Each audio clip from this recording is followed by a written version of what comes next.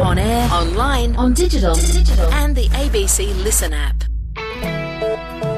The Country Hour with Tony Briscoe on ABC Radio Hobart and ABC Northern Tasmania. Coming up today, the true cost of food around the world. This is the first food price crisis that we've all confronted, where 90% of the world's countries have got high food price inflation. So Mother Nature is subsidizing us. We're not paying the true cost of these four commodities. And a change in attitude towards caring for horses. When I was young, my family had a ranch. It was a cattle ranch, and so horses were treated like machinery. We didn't spend any time with them, and when it was time to work with cattle, they saddle them up. And so some of that behavior, now that I understand more, I'm not too proud of being around it.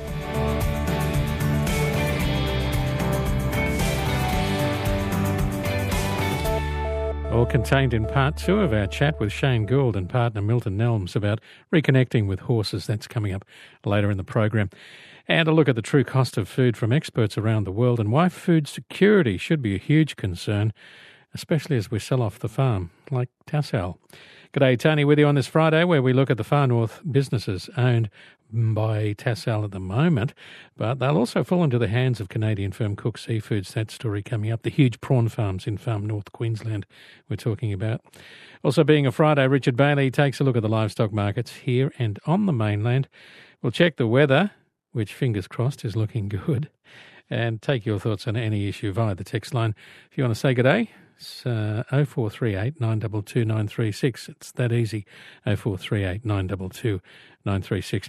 Now, first up, we've been talking about this issue all week. So how does the Federal Agriculture Minister feel about the situation with US apples, which could be on their way to Australia soon after the federal government or the Department of Agriculture recommended the import of the apples be allowed? The decision has raised the ire of Australian apple producers who say it's an unfair playing field of subsidies, sprays and different standards which could drive them out of business. Warwick Long spoke to the Federal Ag Minister, Murray Watt. Yeah, well, look, I can understand some of the concerns that apple growers have been expressing about the future of their industry. That is completely reasonable that people are concerned about this. But what I can assure both apple producers and all Australians of is that the strictest biosecurity standards possible will apply to any imports that we end up receiving of US apples, just as those very strict rules already apply to imports from other countries like New Zealand and China and Japan. So we obviously take biosecurity extremely seriously in this country. And you probably saw even in the most recent federal budget, we've kicked in another $134 million to further tighten our biosecurity regime. But the reality is, if we do want to be able to trade with other countries and if we want to be able to sell our beef, our dairy, our sheep, our wheat, our wool to other countries, then that also does mean from time to time we need to allow other countries to import to us as well. There is suggestion that citrus from Australia to the US was effectively traded off against US apples coming back the other way. Is that the case? Well, I wouldn't quite put it that way, Warwick, but certainly we have an interest in exporting a range of other products, including citrus, to the US. And the reality is that it's very unlikely that we can open up markets in other countries for other products if we're not also willing to consider taking their imports in some cases as well. And I think what we need to make sure of is that when we are thinking about allowing imports from other countries, whether it be the US or anywhere else, that we make sure we do it on our terms and in particular have very strong biosecurity regimes. And that's certainly what we're intending to do here. As Apple and Pear Australia, the industry body that represents the apple growers in Australia, they say they understand the science behind and they accept the science behind the importation measures, but they don't trust the government work at the borders to keep out pest and disease, citing varroa mite, guava root nematode and other incursions in recent years as areas where border protection has failed. What assurances can you give them that it will be different this time? Well, I suppose the assurances I can give them are that, first of all, we do continue to have one of the world's strongest biosecurity systems. And sure, there are examples where from time to time it hasn't picked up everything. But if you think about the range of plant, animal and other diseases that are in other parts of the world, I think Australia's biosecurity system has stood the test of time pretty well.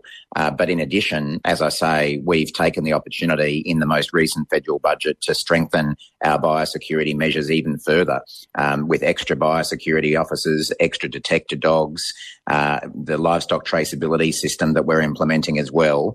The other thing to bear in mind for this particular issue is that the requirements of any trade will be that inspections need to be conducted of consignments of apples on the US side of the border as before they even get transported to Australia, and they will be inspected again on arrival. So we'll certainly be doing everything we possibly can to ensure that the sorts of diseases that are out there don't get brought back into Australia. And I have every confidence in our biosecurity officers that they'll do the right thing. There is also concerns from industry, and as I mentioned in the introduction to you, to control things like fire blight, which is not in Australia. Growers need to use things like antibiotic sprays, which are not allowed to be used by Australian apple growers. Is that an unfair playing field if they're using products in America to grow apples that aren't allowed by growers here? Well, I think, again, if you look around the world and look at the entire trading system overall, different countries do things in different ways. We have standards in Australia that apply for very good reasons, and very often they actually add a premium to the product. And I'd be certainly encouraging apple growers to spruik very loudly the quality and the green nature of much of their production as a competitive advantage over apples that come in from any part of the world. So, I certainly haven't given up hope on the Australian apple industry. I think we all think that Australian apples are the best in the world. They're super crunchy, they're super sweet, that'll go on. And I think that making sure that we keep producing the best product we possibly can is good for our domestic sales. But also, we're obviously keen to work with the apple industry to increase our exports of Australian apples as well.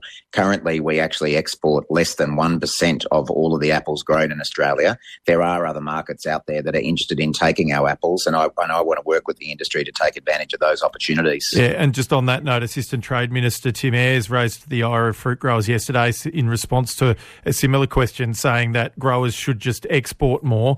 The growers say, well, US fruit is subsidised by up to 65% to export, as well as other fruit-producing nations. Is that what holds back Australian exports like apples, is the fact that they're competing in an unfair market? Look, I'm sure that does affect some producers, whether it be apples or other crops as well. But, every country that we try to import or export our products to has their own rules. In some cases, there are some subsidies. In some cases, there are biosecurity regimes that other countries impose, and they don't like necessarily things that we do. So it's a complex system that we have to navigate our way through, but I can assure the industry that we'll be really cooperating with them as much as we possibly can. I've had industry figures talk to me about the opportunities they see in other countries, whether it be Japan or other parts of Asia, and with a bit of help from government, we can potentially open up some of those markets even more, and that's what I'm going to be focusing on going forward. Federal Agriculture Minister Murray Watt is with you here on the Country Hour. Minister, just on a couple of other issues, if I may, there is many stories. We had this on the Country Hour yesterday. A letter from Coles to suppliers has raised questions about the actions of supermarkets lately. That letter asks farmers to pass on the savings to the supermarket if it does get savings in the cost of production, but also asks those same farmers to absorb any increased input costs. Is that fair or right for a supermarket to do? Well, I think that all Australians expect our big retailers to treat our farming community respectfully and well. And I don't think we can have a situation of double standards where retailers expect to take all of the positives and none of the negatives. We know that farmers are struggling at the moment with higher input costs, and that is leading to increased cost of production, which does have to be passed on in some cases at least to retailers and to consumers. And I think retailers have got an obligation there as well. So my position really is that we need to have a level playing field as much as we can, and producers need some bargaining power in their negotiations with retailers, and they can't be expected to cop all of the bad stuff and none of the good stuff. Can government do something here? Will you speak to Coles? Look, I probably need to get across the issue a little bit more, Warwick, at the moment. It only got raised with me for the first time today, but what I've sort of said to you is the general principle that we'll be adopting, and I'm certainly happy to work with farm groups and others to keep our retailers to account. We, obviously all Australians buy their groceries and don't want to have to pay any more than they possibly have to, but we need to make sure that producers get a fair go in this system as well. That's the Federal Agriculture Minister, Murray Watt. Talking now to Warwick Long about the US apples issue and the relationship between the supermarkets and producers. Now, Coles has provided a written response to the ABC. It says they're absolutely committed to working with suppliers to navigate the challenges associated with inflation to ensure they're helping Australians with cost of living pressures, while being fair and mindful of the impacts facing suppliers. Over the past few months, the number of requests we've received for price increases have risen significantly. And we've decided, that's Coles, we've dedicated additional resources to ensure dealing with these requests in a fair and a timely manner and in accordance with the Grocery Code, being mindful of both the impacts to our suppliers and customers. When it comes to natural disasters, our fresh produce teams are absolutely committed to supporting our suppliers on the ground. We've worked closely with farmers and growers to help their businesses recover after devastating events such as the floods. That's a statement from Coles. Now, if you think the price of producing and buying food is high now, what if I told you we're not even close to paying the full cost of production? Experts are warning the bill is coming due soon. Policymakers need to take action, as Kelly Buchanan reports. For every farm across the world, somewhere there's a back office, that place stashed with invoices and receipts. Some are more organised than others. Some are the glove box of the ute, maybe it's a box under a desk. But every producer has some way of working out what the cost is of what they produce. But there's a massive part of that calculation that's missing. Because Mother Nature's back office is not set up and it's not issuing us those invoices for the ecosystem benefits that we are deriving from nature to produce and consume the food, feed, fibre that we consume. Sunny Verghese is the Group Chief Executive of agribusiness Olam International. In Australia, they're known for cotton in Queensland and almonds in Victoria and New South Wales. He's also the chairman of the World Business Council for Sustainable Development. At the TropAg conference in Brisbane, where agricultural researchers from more than 50 nations gathered to discuss the latest science in food and fibre production, he warned the bill is coming due and governments, farmers and consumers aren't ready. This is the first food price crisis that we've all confronted, where 90% of the world's countries have got high food price inflation. He says a study into the world's 4 main food crops, rice, wheat, soybeans and corn, has found the unaccounted for value from the environment is staggering. So Mother Nature is subsidizing us. We're not paying the true cost of these 4 commodities. And they looked at beef meat, pork meat and lamb meat. Almost $3 trillion of costs are not priced in. Now, already we heard that 819 million people are going to bed hungry every day. And if Mother Nature is already subsidizing us by $3 trillion, what will happen if you pass that real cost on to the consumers? So there are policy questions that we need to answer, and policymakers are not waking up, not coming to the party, and therefore we have a problem that looks unsolvable. He says at a time when global food insecurity is exploding, food is both too expensive and too cheap. President of the National Farmers Federation and Chair of the Commission for International Agricultural Research, Fiona Simpson, calls it the wicked problem.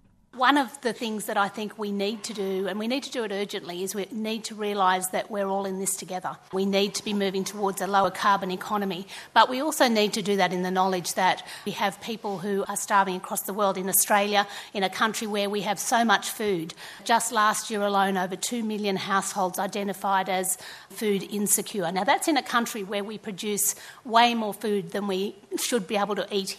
So clearly it's not just production, and it's not just climate change and sustainability. It is about food waste. It is about how do we deliver that food. We need everybody recognising that it's a problem that we need to solve, not just domestically, but globally. We all need to work together, and we need everybody to put their shoulder to the wheel. Dr. Seganet Kelamu is the Director General of the International Centre of Insect Physiology and Ecology in Nairobi, Kenya. She says without food security, there cannot be action on climate change. I can't think of anything more agonizing, more degrading than people who are constantly food insecure, who are begging for food. And any country which is constantly on the receiving end of persistent food insecurity cannot focus, cannot address any other human development challenges effectively. It's a measure that's put to measure poverty eradication, lifting people out of poverty, it's a ridiculous number, $1.90 a day. Who lives on $1.90? My cat doesn't live on $1.90. Are we serious that we are lifting them out of poverty? Really explain to those who make policies and do the investment how much actually their political well-being is dependent also on the well-being of people. Historically, the answer to food shortages has been to lift productivity, but with increasing climate pressure, Claudia Sardoff from the Global Research Consortium CGIAR says that's getting harder to do. It's not just the productivity in tons, it's nutrition. And we really have a crazy situation in the world today with malnutrition and obesity. We need to be thinking about the productivity of nutrients, not just calories, and balance those nutrients and calories against our natural resource constraints. She says what's needed is a mindset shift. If we're really thinking about the sort of next generation of food systems, we recognize that if all fossil fuel were stopped today and we went immediately to renewables, we still couldn't achieve the Paris targets without transforming our food systems. And our farmers, in particular our small-scale farmers, are really on the very front lines of adaptation, the most vulnerable and feeding the most vulnerable. So where does that leave Australia and Australian farmers?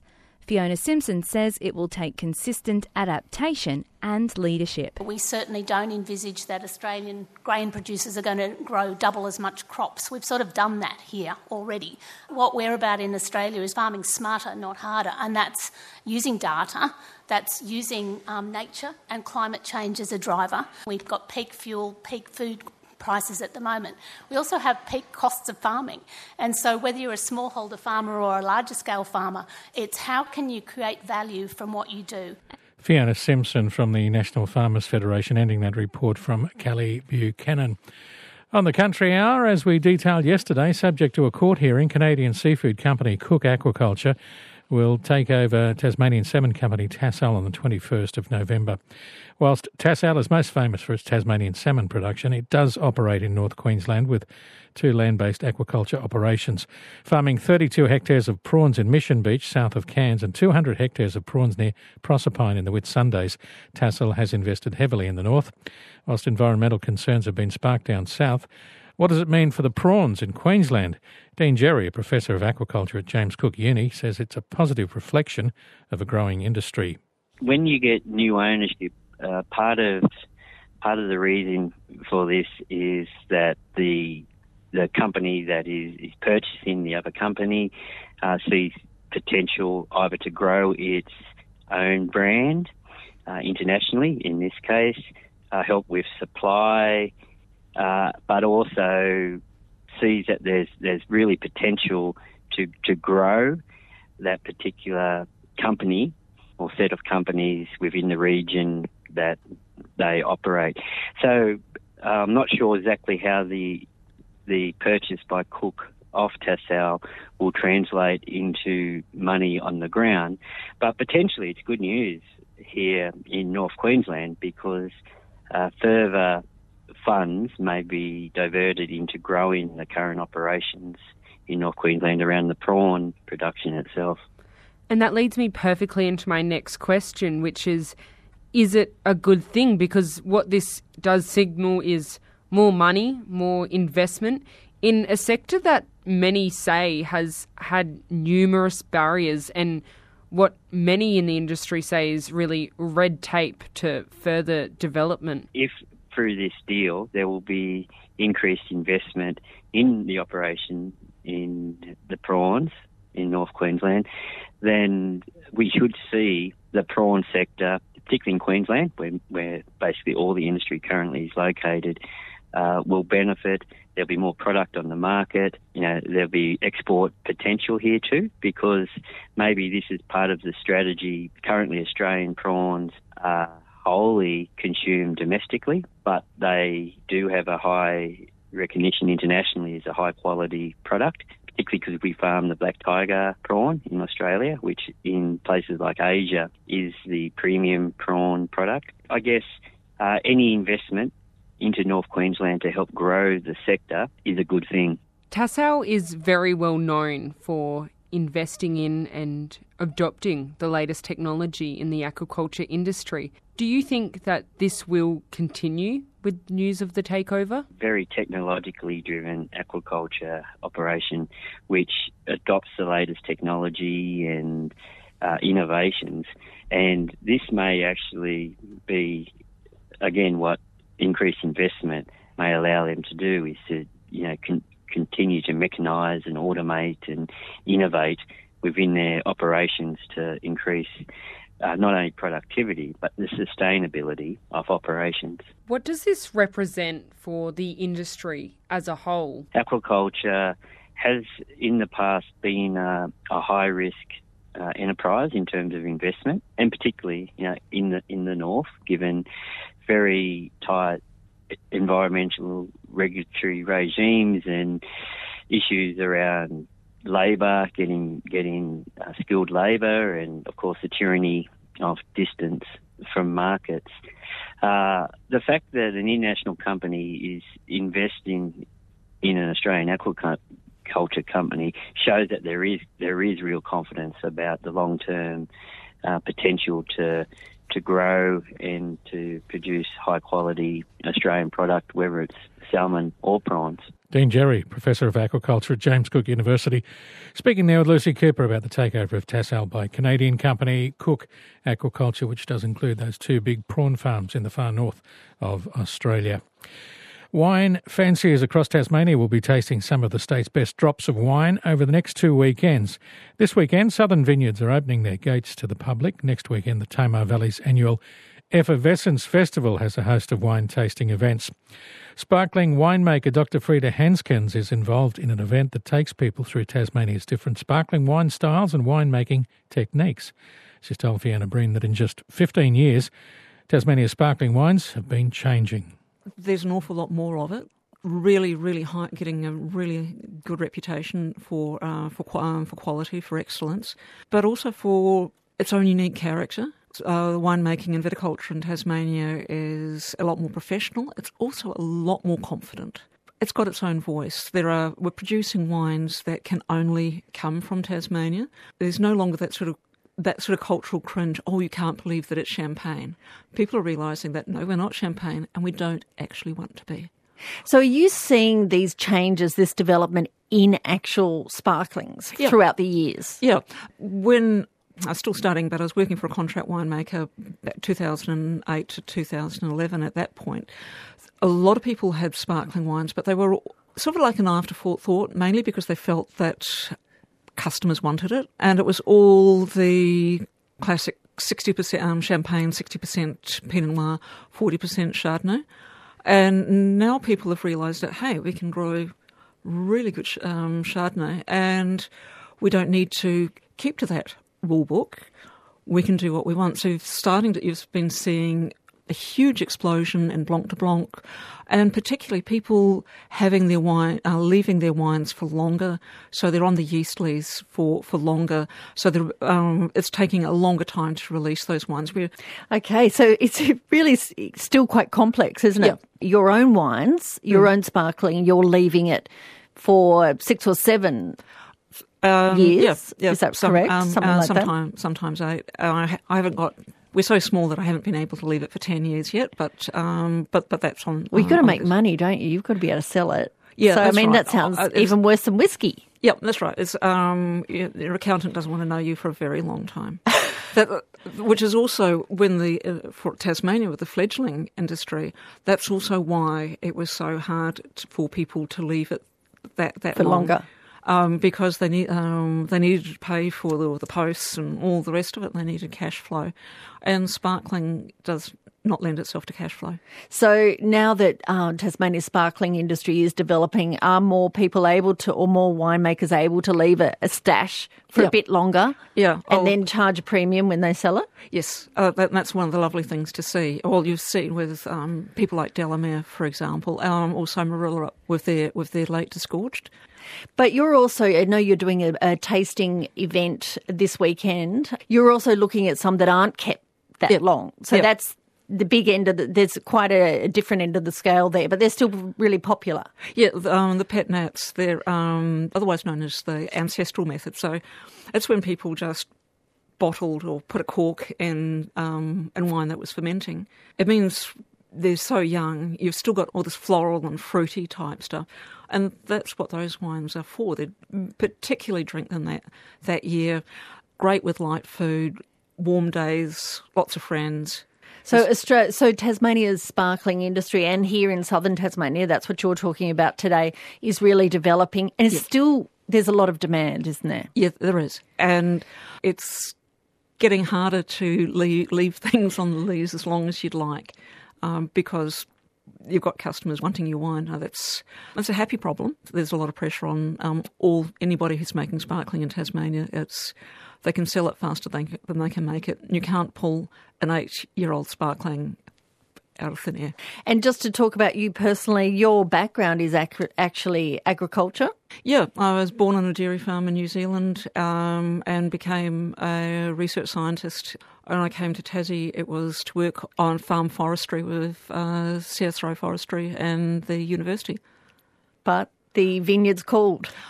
Well, since I've been in Australia, I've had a bad habit of making friends with winemakers. And when my area of research was heading up to Queensland, to Gympie, my husband just turned to me and said, well, if you can't beat them, why don't you join them? So I thought I was going to be a viticultural consultant, and I've ended up being a winemaker instead. Sparkling winemaker Dr. Frida Henskens taking part in a sparkling spectacular tasting in Hobart, which is part of the Southern Spring in the Vines Festival, where a lot of vineyards are opening their doors to the public this weekend. If you're looking for something to do, we'll check the weather, see how it is over the weekend in just a moment. Also, coming up, part 2 of our chat with Shane Gould, reconnecting with horses.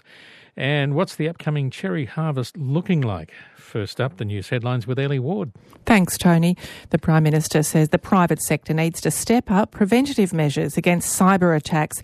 Anthony Albanese says attacks on big companies such as Optus and Medicare are an urgent wake-up call. Outgoing Burnie Mayor Steve Collins has expressed concern about the arrival of a cruise ship with known COVID cases docking in the city tomorrow. A number of passengers on the Coral Princess have tested positive to COVID. Public Health say they won't be allowed to disembark. The New South Wales Premier is visiting the town of Forbes in the Central West as the town experiences one of its worst floods on record. The husband of the US House Speaker, Nancy Pelosi, has been released from hospital less than a week after he was seriously wounded in a hammer attack at the couple's San Francisco home. And the Reserve Bank predicts inflation to peak around the end of the year and then decline towards the 2 to 3% range. In its latest statement on monetary policy, the RBA expects inflation to reach around 8% by the end of the year. More news at 1. Time now to check the latest on the weather. Michael Conway joins us from the Bureau. Hello, Michael. G'day, Tony. What a nice story I have to tell today. You've got a smile on your face, and we've got requests coming in left, right and centre from people like Reed, who says, good afternoon, Tony. I hope you and the guys are well. Myself, Cam and Flynn are heading off to the northeast for the opening of the craze season for the Northern Zone. If you would be kind enough to get the weather folks a nice forecast for me, we would be all grateful. Kind regards, Reed. Well, what's it looking like? Yeah, so it's looking pretty good out there in the northeast over the water. The winds will be probably west to northwesterly up there, and it may reach up in the afternoon tomorrow to be about up to 20 knots, but generally it's about 10 to 15. There'll also be sea breezes around in the northeast tomorrow and Sunday. So it won't be too bad wind-wise, I would imagine, out there. A bit of low cloud perhaps, Tony. Okay, so it won't be calm, but it won't be desperate. So take care and keep safe to everyone heading out on the waters. Have we had any rainfall of note anywhere? We had a couple of very light falls in the west. In the central west, though, the highest reading was Lake Margaret at 18 millimetres. Zian was notable at 7 millimetres. But the central west was just about the only place yesterday that had rainfalls of any note. Okay, I should have trumpets and drums and things happening. But you can roll out the good news now. What can we expect? Yeah, so there's a high pressure system that is bringing this lovely fine weather for most of the state at the moment. and clear skies for most of the state, except in the west where it's cloudy in parts of the far northwest. And looks like there's also a bit of cloud around St Helens there with a little trough on the coast. But the high is going to move over into the Tasman and start directing warmer. It'll be over us on the weekend and then move into the Tasman on the late Sunday into Monday, Tuesday and Wednesday. And as that happens, it will start getting some warmer north to northeasterly winds, which will keep weather fine and will increase the temperatures to around the mid-20s late on Tuesday into Wednesday, and perhaps even up into the high 20s. So it's going to be quite warm next week, which is great, I reckon. Yeah. Yeah, I can hear you breathing a sigh of relief. We've had enough. Yeah. We've had enough bad weather, I think. And, and I should have said that we're not expecting any significant rainfall at all. There's just a chance of a very light shower, then just a slight chance over the next 4 or 5 days. So, okay. Not bad at all. And I can imagine you've been the brunt of many jibes from friends and relatives, eh? They expect me to be able to influence the weather, but I keep telling them I can't do that. Oh dear! If only we could. If we could make it rain at night, and not during. No, it doesn't happen, does it? No, it doesn't happen. No. So that's looking good for the outlook. Do we have any warnings at the moment? There's absolutely no warnings for today and tomorrow. Gosh, fantastic. And we were talking about the coastal waters before, so let's have a look around the state, the coastal waters and swell. What's it looking like? Yeah, sure. So the winds for today, we've got west to northwesterlies at 10 to 20 knots, but tending variable about 10 knots about the central east, also we're expecting inshore afternoon sea breezes about the east. The winds tomorrow, north to northwesterlies at 10 to 15 knots. Reaching up to 20 knots about the northeast in the afternoon, and then winds tend variable about 10 knots in the southeast during the day, with the inshore afternoon sea breezes about the east of the state. The swell's about in the west and the south today. We've got a southwesterly swell at about 4 to 5 metres, easing to around 4 metres in the evening. Tomorrow there's a southwesterly swell at 3 to 4 metres. In the north there's a westerly swell of up to 1 metre today and tomorrow. For the east there's a southerly swell today of 1.5 to 2.5 metres, and then that's also tending southwesterly around 4 metres offshore in the south. Tomorrow there's a southerly swell of 1 to 2 metres, and then tending 3 to 4 metres offshore in the south. Tony. Okay. We've done the wave riders, have we? No, that's Cape Sorell's 4.2 metres, Maria Island is 2.3. Fabulous. Michael Conway, you have a great weekend. Thank you. Thanks, Tony. See you. See you later. Michael Conway from the Bureau. There are a couple of things to mention to you. Dairy giant Fonterra has announced it will settle its long-running legal case with farmers after cutting their prices back in 2016. The company will pay $25 million to settle the class action taken by farmers affected by the so-called dairy crisis, where the company retrospectively cut its milk payments back as a clawback. More than 350 farmers are involved. Now, if you want more information on that particular story, and a court does have to approve this class action settlement, by the way, so it's not finished yet, and I'm assuming the lawyers will get a lot of that money. There's more online at ABC Rural Online. So go and have a look at that story. Warwick Long's put that story up for you. And Andrew in Grove. G'day, Andrew. So we are to import US apples so we can export Australian apples. Is it just me, or is this a bit confusing? Food miles, cost of freight and lack of profitability will make sure this cannot happen. Might be a shock to the minister, but most countries in the world are gravitating to buy local and support local. Thank you, Andrew, and hope you're having a good day as well. 0438 922 936, that number. We shall have part 2 of our special chat with Shane Gould and a partner in just a moment. This week on Landline, meet Alex, the robotic avocado packer. What do you think about your new working buddy? She's not very talkative. And why are so many vets across Australia struggling? We have to educate them to say we don't have Medicare. No one knows that X-ray machine that I just took X-rays on cost me $94,000. That's Landline, Sunday at 12:30 on ABC TV and streaming on ABC iView. Coast to coast, this is the Country Hour with Tony Briscoe on ABC Radio Hobart and ABC Northern Tasmania. Now to second part of our story around former champion swimmer Shane Gould reconnecting to her horses at a property near Bicheno on Tasmania's east coast. Today Shane tells Hilary Burden about the decision to have 2 new horses 2 decades after her last couple of horses, and her support from her partner, international swimming coach Milton Nelms. So we just love riding in the bush and taking them for walks. Milk doesn't ride very much. He's learning how to ride now, which is a massive thing, big thing for, someone in their 70s to learn how to ride. And for you to get back on the horse, and then Shane. For me too, I'm still really pretty wary. Were you nervous to begin with? Oh, very nervous, and I just sort of slide on and slide off, and I thought, okay, this week I plan to, by the end of the week I'm going to get on and off 10 times, and that was it. I didn't move, and then, because I've got aches and pains, and I'm not a great jockey, I'm not a great rider, so I was a bit scared. So I'm just going with the flow and feeling. The main thing is we don't want to break bones, we don't want to strain anything, and we want to have a nice time. What's it's brought out in you, Milton? Well, I when I was young, my family had a ranch, and horses. It was a cattle ranch, and so horses were treated like machinery. We didn't spend any time with them, and when it was time to work with cattle, they saddle them up, and so some of that behavior, now that I understand more, I'm not too proud of being around it.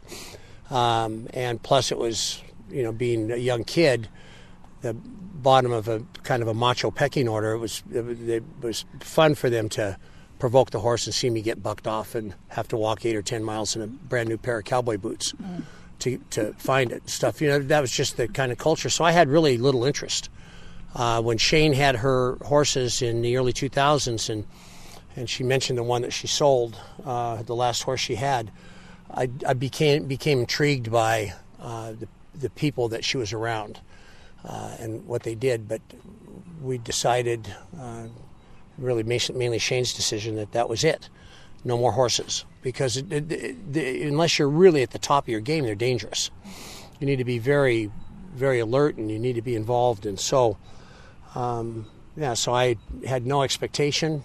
But when she said she wanted a horse, I said, well, okay, let's see what happens. Make the commitment. Make the commitment, so that at our age, that's pretty much for the rest of your life. Because I don't really want to see these guys moved on from here. Yeah. It's not right to do it to them. And the pandemic's made that readjustment for you. You didn't really have that choice. Your life was often on the other side of the world and travelling. Yeah. You've made that adjustment? I've made that adjustment, yeah. I mean, I'm all in my work, and I've still got projects all over the world, but I've decided that when you have horses, my feeling is that you just can't really be away from them that much. It's not that fair. It's not fair to them, and horses don't work well by Zoom, but human beings seem to have adapted to that, and so I'm just fine sitting here on the east coast of Tasmania. So are you both going to get on horses? Is that a picture in your mind's eye eventually? Look, a lot of people think about horses about riding them, and a lot of people who ride them think about fast. Okay, I don't like speed. So to me, it's all about the tricky things. Having the horse do sort of little dressage moves. Being able to use Suki, particularly, maybe Windowie, but Suki particularly, to pull a log, or a tyre, or we've got these piles of manure in the paddock here, and we've got a little set of harrows. I wanted to be able to just walk back and forward, walking behind her long reining to spread the manure, so she's got to earn her keep. So I've done a bit of harness work, because I was the WA State Ploughing Champion in 1993 and 1994 in Western Australia. But I had people who knew what to do, but it's an extreme sport, and so I'm being very, very cautious, very, very careful, and just going really steadily when Suki's in the right mood, the weather's right, and but she's very good. I've got her to pull a tyre so far, and Yeah. If horses could talk, I wish I knew. Windari is standing between the two of you, between Shane and Milton. He's listening in and being part of the conversation. And he recognizes the sound of two words: carrot and apple. And that's what he's standing here waiting for, is that magic word. See him perk up when I said that. His ears definitely went back. It's another life. It certainly is another. I didn't realise that there were so many horse people on the East Coast, and they all, just quietly going about their business, taking care of their horses and loving them and using them, and it's a wonderful underground group of people that, it is another life. There's a Facebook page called Ageing Women of Australia. I've joined that, and a lot of people are just they're women, of course, because it's an ageing women, but a lot of women are getting back into horses, in their 50s and 60s. But I don't see, the stories of men getting into it, whether they're not narrating it. But apart from Milton. Apart from Milt, yeah, he's an exception. But he's an exceptional person, isn't he? You really have to submit yourself to be a learner, and you go through what someone called the Silly Bridge. You have to cross the Silly Bridge and go from being incompetent to competent, and that transition can be really humiliating, really difficult, and I'm experiencing that again as I learn about two new horses, and I'm a different person being older and a different environment, and I feel a bit silly and stupid sometimes and think, oh, maybe I shouldn't have got into this, but I think that as ageing, now that's something we can continue to learn till the day we die. I see the horses as a teacher, what can I learn from them, as well as having snuggles and cuddles and just admiring their magnificence.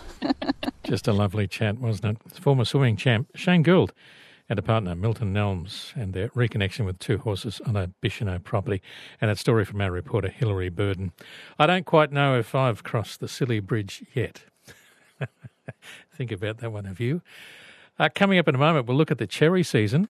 Your afternoon. In a very, very festive mood right now. With Helen Shield. You have a day dedicated between brother and sister. Ah, beautiful. I'm going to shower him with gifts and food, and he's going to do the same to me. Have you given him a specific hint about what you would like tomorrow?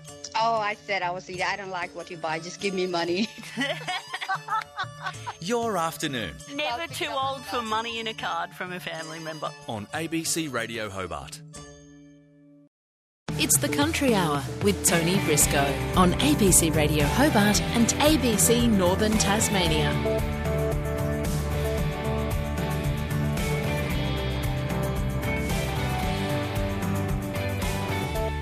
0438922936 is that text line number. Richard Bailey up for you very shortly.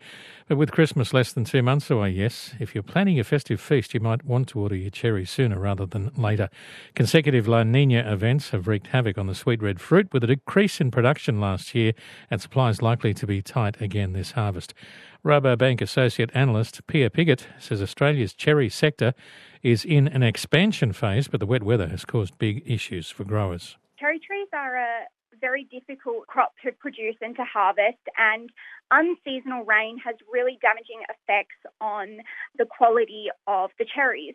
So last year we saw that there was lots of November rain in these major growing regions, and that led to things like cherry splitting and low volumes. We saw a decrease in total production of around 15%, but a decrease in exports of around 20%. So when there's the unseasonal rain, we have less of the quality cherries that we're able to export, and so that definitely has an effect on farmers and their margins. What did the drop in cherry production mean for farmers in terms of prices that they were getting at the markets? So export prices over the past year have actually remained quite stable, only up 3%. Because of the lower volume, that's been good in the export market, but there is a lot more competition from countries, say, like Chile. But coming into this year, we're going to have lower supply and also increased costs, because the wet weather has additional costs and factors that producers need to take consideration of, and that will end up possibly reducing their margins this year as well. in the context of inflation on fruit and vegetable prices. Do you have any idea at this stage what Australian shoppers could be paying for cherries this year at the supermarket or their local fruit grocer? So while we don't exactly have a forecast for the retail price, we do expect that because the supply is tight, producers' input costs have been rising. Things like fertilisers and labour costs have been rising, and additional costs because of the rain. We might see elevated prices in the retail space. Even if there are some elevated prices in the retail space, are you aware at this stage whether that will help farmers get some return on investment with those rising input costs, or is it again likely to be quite tight or operating at a loss? Yeah, it's still likely to be quite tight because of the additional costs of the unseasonal rain. So depending, it might be quite different for particular growers. Some growers, say in Tasmania, there's a higher percentage of protected cropping, and that may protect growers because their volume and their quality is not as much affected by unseasonal rains. However, if you aren't using protected cropping, then you might see, further losses. Now, cherries are especially popular around Christmas time, and this will be the first year in a long time that every single state has its borders totally open. WA was still closed last Christmas. So I guess for people planning that Christmas lunch and all those festive celebrations with, some supply issues around cherries, how early might they need to be starting to get orders in if there is, I guess, a bit more of a shortage or a tighter supply due to those weather events? While volumes are likely to be down, quality cherries are also likely to be down because the unseasonal rain can cause things like cherry splitting, and that can cause quality issues. The sweet cherry sector has been growing in the last 4 years. Can you tell me a bit about just how much it has been growing? Over the past 4 years, planted an additional 450,000 cherry trees, and we also have more coming into production soon. So we roughly have around 3 million cherry trees in Australia, some of which are yet to reach bearing age. So still got a lot of production upcoming, and in the next few years we should start to see production improve. In terms of that growth in plantings in cherry trees, are you aware what's been driving that? Long-term demand for cherries is still growing. It's quite a valued fruit in Asia, particularly for Chinese New Year, and particularly in Australia with Christmas.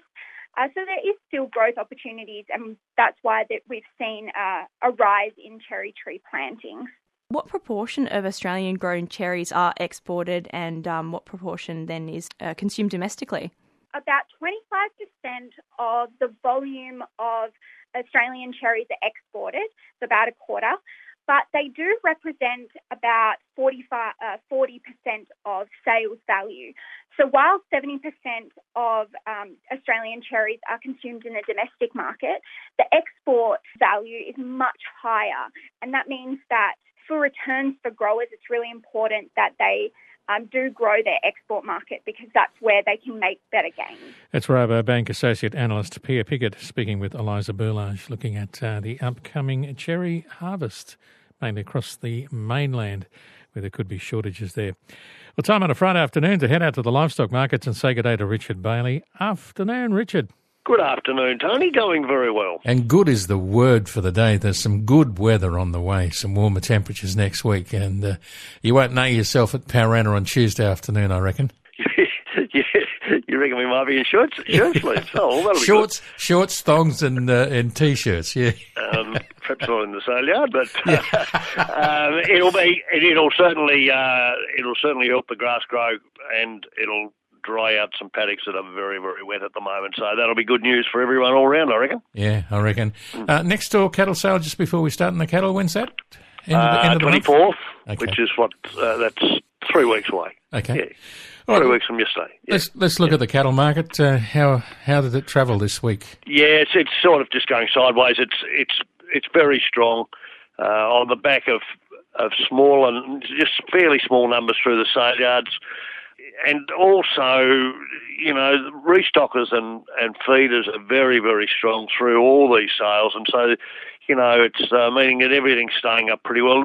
Any good quality yearlings and vealers are making, and this is in interstate yards, are making anywhere from sort of $4.50 to $5.50 a kilo, and there are vealers that do get to 600 cents, but they're only odd ones here and there. Your grown steers are more like sort of $4.70 to 500 cents, and then most cows are making anywhere from sort of $3.60 to $4.20. The higher prices are further north, like when you get to Wodonga and Wagga. Most of your averages are over 400 cents a kilo for your better types of cows. Further south at Leongatha and Pakenham and Mortlake, their averages are more sort of in that $3.80, $3.90 bracket. So obviously there's a little bit more of a shortage for the processors up north for those. But yeah, look, all the store sales have been humming along. An odd report, there's a couple of little bit cheaper in places, but just generally speaking, I looked at a Mortlake store sale, and the most of the steers over 400 kilos are making around that 570, 580 cents a kilo, which is colossal money. And then you get in the smaller ones, and you get up to, there's a line of 60 Angus steers that weigh 220 kilos that made over 900 cents a kilo. So, that's over $2,000 for pretty small little calves. So terrific money. I can't see why that'll change in the immediate future, Tony, purely on the back of the seasons that are happening right through here and through Victoria, New South Wales and Queensland. I was talking to Trevor Hess, who's our longest-serving reporter in Queensland the other day, and he was just saying that, just in general terms, most of Queensland's in very good shape, and Queensland's a very big paddock. So while that's the case, I think you'll find that these store cattle prices will stay up, and therefore the processing prices will have to stay in the same category, I think. Yeah, and a few areas still being affected by floodwaters, I believe. Oh, yeah. I don't know whether anyone saw the picture of the Gunnedah sale yards. Where, the water was up to the rail where the auctioneer stands. So there was definitely a lot of rain up through there. Look, as time goes by, obviously it'll dry, and it'll damage some crops, no doubt, but look, that's the way it is at the moment, and we just take it as it comes. Now, the lamb and sheep market, Richard, what's happening there? Interesting early in the week, Tony, 22,000 at Bendigo and 20,000 at Ballarat. Both markets were quoted a little bit cheaper. Then starting to get some decent numbers into Horsham, 10,000 there. Hamilton are just starting to build up, but they'll be another month before they really get going. But it was interesting, we got to Wagga yesterday and there were 28,000, which is 8,000 less. And their market went off the show. They had a lot of their lambs quoted at 850 cents and nudging 900 cents in places. It meant that their heavy lambs are making anywhere from $240 to $289 a head. And then even your better tradie weight lambs that were under $200 a couple of weeks ago are over $200. So there's obviously a shortage of lambs overall, and it's a matter of which markets get knocked around. Bendigo and Ballarat, they weren't ridiculously cheaper. They were $4 or $5 cheaper. There is also quite a big difference between the well-finished lambs and the others, and there are a lot of the others at the moment. A lot of these lambs haven't done because it's so wet and been fairly chilly. So a lot of the lambs are going to be in that bracket, and I think we've talked about it numerous times over the last month or so, but there's got to be a lot of these lambs that are going to end up going back through the shearing shed and are going to end up back on the market in January, February and March. And that might be an interesting little scenario. I think we were thinking that by now we'd see a correction in this lamb market. Hasn't happened yet, but one would think that it's around the corner, but it's certainly holding up very well at the moment. Mutton market also kicked a bit during the week. A lot of the sheep quoted anywhere from 500 to 600 cents a kilo, except for the very heavy sheep that are sort of 400 to 450 cents. But word is that Fletchers came into the southern markets, and when they come in, they buy, and that pushed that market up. So pretty good news there. Also, Tony, on sheep still, the ram sales are continuing on, and you've got British bred, Corries and Merino ram sales over the next month. If you're looking for rams, have a bit of a chat there. The other thing is I noticed in one of the ads that at Parana next Tuesday there are going to be about 700 new season's store lambs in the market. So that'll be a pretty interesting thing to see what happens there, I reckon. All right, Richard, we'll get details off you when we talk next Wednesday. You have a great weekend. Good on you, Tony. Yeah, Richard Bailey back with us next Wednesday with all the livestock information for you. Don't forget our ABC Rural online page or our ABC Rural Facebook page. Plenty of good stories there, including the one about Fonterra and the class action. Have a happy and safe weekend, and we will catch you after midday Monday.